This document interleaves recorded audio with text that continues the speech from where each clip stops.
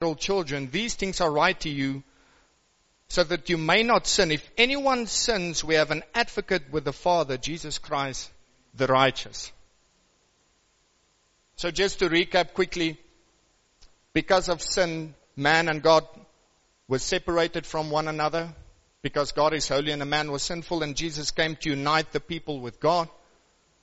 And He used Jesus Christ that never sinned, and He paid the price. Therefore, we are now called the righteousness of God by what Jesus Christ did on the cross. Amen. But we still have this flesh. We are still on earth. We are still running this race wholeheartedly. And here the word says that at this very moment, we have an advocate with the Father. And as we read the word, it says that Jesus Christ stands on the right hand side of God. So if you look at an advocate in a court case, for example, then you have the judge, you have the person that's standing on trial, and then you have the advocate that is defending the client. Amen? Now let's say, for example, I get a speeding ticket. And I get more than one. And now I appear in a court case. The judge that is there will find me or will send me to prison, let's say, for example, if I did something really wrong. Is it because the judge don't like me? No. It's because the judge is righteous and is just. And he demands sin to be paid for. And then you have the advocate that is there to defend you. Now it's the same in the Spirit. God is the judge, and for we all are sinners. We all have fallen short from the glory of God, as the word said. Jesus Christ has never sinned. So Jesus Christ is our advocate. So on the day of judgment, it says that as we approach God on the day of judgment, Jesus Christ will be on the right hand. And the moment you have a relationship with God, Jesus will say, but I know this person, and He will intervene for you. He will intercede. And then God will see you through the eyes of Jesus Christ without sin. And this is so profound. It's wonderful. So that then means that we as believers now at the moment are already justified in the Spirit. And the word justified means just as I have never sinned. I want to read for us 1 Corinthians 6 verse 11, and I'm reading out of the Amplified. It says, and such were some of you before you believed. But you were washed by the atoning sacrifice of Christ. You were sanctified, set apart, and made holy. You were justified, declared free of guilt in the name of the Lord Jesus Christ, in the Holy Spirit of God, the source of the believer's new life and changed behavior. And then I prayed about this. And this one thing struck me, and we all know that Satan means the accuser of the brethren. And it comes to mind, why is he still busy accusing me if I'm already justified? Why is he still attacking us as believers? If we are already justified in the Spirit, why is he still stealing, destroying, bringing destruction? Why is he still walking around like a roaring lion? Can't he admit that he has just lost? But he still carries on and he attacks the believers. And I wondered, but why? You know why? Because we still have the flesh. And he will never attack the Spirit. He will attack the flesh, because Satan loves to deceive us. He wants us to be tempted and fall into sin. For the word also says that no flesh will be justified in the sight of God. Galatians 2 verse 16, also out of the Amplified, it says, "Yea, we know that man is not justified and placed in right standing with God by works of the law, but only through faith in God's beloved Son, Jesus Christ." And even we, as Jews, have believed in Jesus Christ so that we may be justified by faith in Jesus Christ, not by works of the law, by observing the law. No one will ever be justified, declared free from guilt of sin and its penalty. Meaning that the law cannot save us. And what God tried to say to us here is that your own works cannot save you. It doesn't matter how obedient you will ever try to be, your works will never save you. And because we have the flesh, we sin. So we must understand this, that we as believers are justified in the spirit but not in the flesh. So what is Satan then actually coming to steal? What is Satan actually trying to destroy? What is he actually trying to devour? You know what he's trying to devour? What he's actually trying to steal at the end of the day? Your abundant life. Because he can never steal the believer's salvation, because God made it clear in John 10:28. And I'm reading out of the New King James. It says, "And I have given them eternal life, and they shall never perish, neither shall anyone snatch them out of my hand." So here we have the promise of God saying that our salvation is secured as long as we keep this faith in God. So Satan is there to rob us from this abundant life. Because he knows that your spirit is secured with God. So he attacks the individual. He never attacks the spirit within the individual. Because he knows when he has damaged you as a person in the flesh, then he knows he cracks down your spirit. Because he uses something physical to get to you. Because think about it, when you bump your toe, do you believe the emotion first, or do you believe the pain first? You first believe the pain. You first experience the pain, then the emotion. And it's the same with Satan. He's there to destroy us in the natural, and he's trying his best. Because he knows when he destroys you in the natural, and when he steals from you in the materialistic world, then he knows it will affect you spiritually. And that's his way of stealing. So the big question then is, what is on God's agenda? For we have this advocate with the Father that is already interceding for us. We're already in right standing. We have Jesus Christ that came to pay the price for sinners and give us this abundant life. But the big question is, what is on God's agenda for you and me then? If the salvation is already secured. Let's think about this for a moment. There must be a reason. And the reasons, I want to give you two reasons. The first reason is, prosperity is on God's agenda. And many people are against this. And I just want to ask the question, if you're saying, and please allow me to say this, but if you are a person that says that prosperity is not of God, then you're placing God in a bad light. God is the God of prosperity. And people talk against prosperity. So basically you are telling us that God is not all good. Because a good God wants for his people to be prosperous. Amen. And Satan tries everything in his power to keep us away from this abundant life, from this prosperity. John 10:10. The thief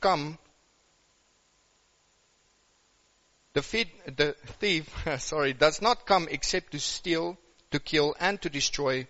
I have come that they may have life, and that they may have life and have it more abundantly. So that's the will of God. That's on God's agenda for us while we are still in the flesh. This is not talking about when you are already with God one day and when you go to heaven. This abundant life talks about now. So the context says that Satan will try everything in his power to steal from you when? Now. He will not join you on the day of judgment, because then he's irrelevant. Then your faith will be put on trial. He will test us and he will try to crush us now. And what will it be? What will the main focus be? The abundant life. You want to squander that abundant life. And like Pastor Henry said over and over, this abundant life is much more than money. To be happily married is an abundant life. To have a roof over your head is abundant life. To be healthy is abundant life. To wake up in the morning joyful is abundant life. To be able just to go to work and to be healthy, the fact that you have a job, it's an abundant life. And then Satan comes and he devours us in certain areas of our life, and then we as believers sometimes wonder, such is life. It has its ups and downs. No, it doesn't. Sometimes we fall into sin, and then we give the devil ground for him to steal. Because Satan can never steal from you if he was never given any ground. And if he does steal from you where you have not given him ground, that's when we can do as the word says, claim back sevenfold. Think about this. What did Satan steal from Jesus? He couldn't, because he had no ground in the life of Jesus. The crucifixion was part of God's plan. It was not Satan's plan. Satan cannot steal from the believer the moment he is in obedience. You see, the word sin means to be disobedient towards God. That's what the word sin means. And this disobedience that we as believers have towards God, that is what makes us sin. And that's what gives the devil ground to steal. That's why the word says live a life of repentance. That's why the word of God says, for it's the goodness of God that leads people to repentance. So the moment that we live in obedience, we automatically tune into the life of prosperity, because you are the person of obedience. So maybe sometimes we should ask ourselves, where am I falling short in my life? And it can be anything. It can be anywhere. And the first thing that we can do is go on our knees and say, God, please help me. Somewhere I've opened the door. Many times I've seen where people go to pastors, and especially Pastor Henry, and say that I witnessed so many nightmares and stuff. And then Pastor Henry said, where did you open the door? Did you watch something on TV? What did you do? Because Satan cannot just come and, wow. Somewhere ground was given to him. And one thing we need to understand about Satan, if you open a window for him, let's say you open the window for him in your bedroom, he's not just going to steal the stuff that's within your bedroom, he's going to rob the whole house. We are talking about the deceiver. We are talking about the greatest lie, the greatest thief there is. If he comes into your house, he robs everything. But we give him that ground. And how do we give him that ground? Through sin. Now, yes, we have an advocate with the Father. And yes, we are justified in the Spirit. And God will not hold this against us. And we will still enter into heaven. But you will be robbed from your abundant life now. And that's what I want us all to meditate on today. And during the course of the week. If you witness an area in your life where you are not witnessing abundant life, pray and ask the Holy Spirit that was given us to help her. Holy Spirit, help me, show me where Satan is stealing from me. Where have I been disobedient? Because many times we want to accuse Satan of the flat tire. No, maybe you just didn't pump your tires. Common sense. Many times we want to give Satan the blame for stuff, and it's not even his fault. Blame him anyway, yes, boss. That's wisdom. So we as believers should focus on what this morning, and that's what I want to leave with us. So, just to recap, we have an advocate with the Father. We are justified in the Spirit. We are already going to heaven as long as we keep this faith. Because we are not saved by works. Ephesians 2 verse 8 and 9 says, for we are saved by grace through faith.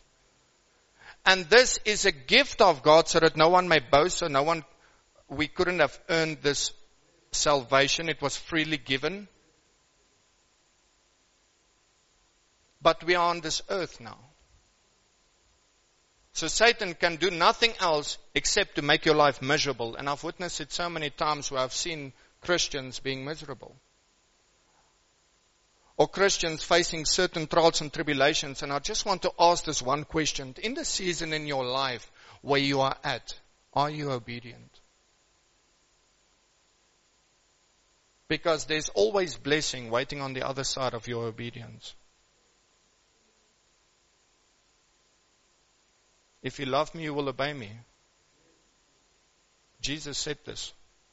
Meaning, if you have relationship, you will be a person that's walking in obedience. As Jesus Christ is on the right hand side of God, if He sees you approaching to the throne one day, then He will say, but I know this person, I have a relationship with him. This person has prayed for the sick. I know this person by name, he has spoken to me many times. I love this person. And this person loves me. Why? Because he has proven it through obedience. We have an advocate with the Father. It's good news. There is no condemnation for those who are in Christ. Pastor Henry's word of last week, what a blessing.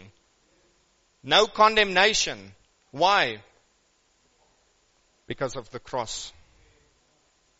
Just because of the cross, because of nothing else. Because of the cross.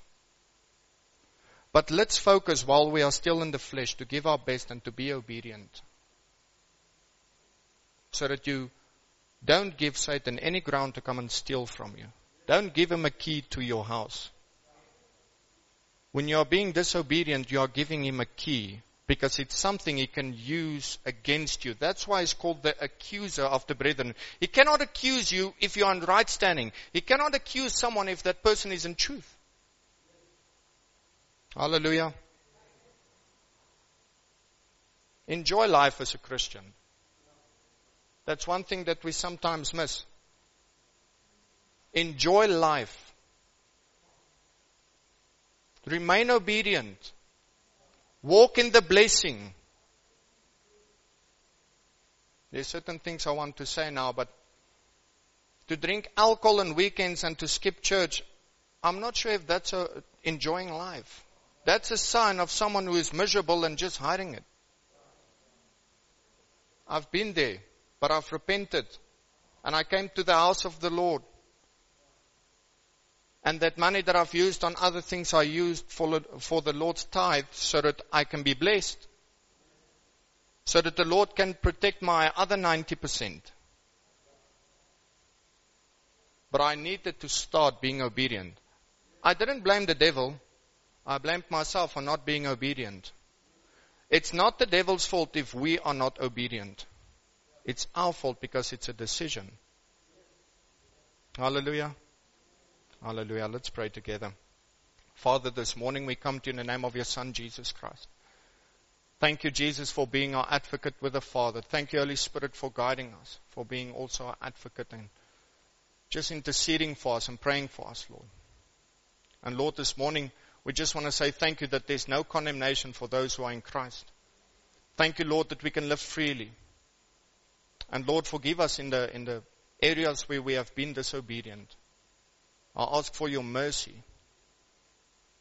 Holy Spirit, I ask that you would guide us in truth so that we may act now in obedience, being in right standing, so that we can tap into this abundant life that you have promised us. You are so good, God, and you will always remain good. Thank you that you really care for us. Thank you that we can lay our burdens upon you, because you said, if you lay your burdens upon me, I will care for you. And you are so wonderful and you are worthy to be praised. Thank you also for every person that's going to sow into your kingdom now, bringing your tithes, Lord. In the name of Jesus Christ. Amen and amen. I also want to say to everyone who tuned into our Facebook Live, thank you so much for watching with us. Please remember tonight's impartation service with Pastor Henry that's starting at 6 o'clock. Please do not miss it. And also, please bring the Lord's tithes. We are putting the banking details for you up on the screen. Much love. Bye-bye. Hallelujah. Thank you so much. Our helpers are waiting on you. Let's trust the Lord. Amen. Let's remain in obedience. We're not going to take anything with us.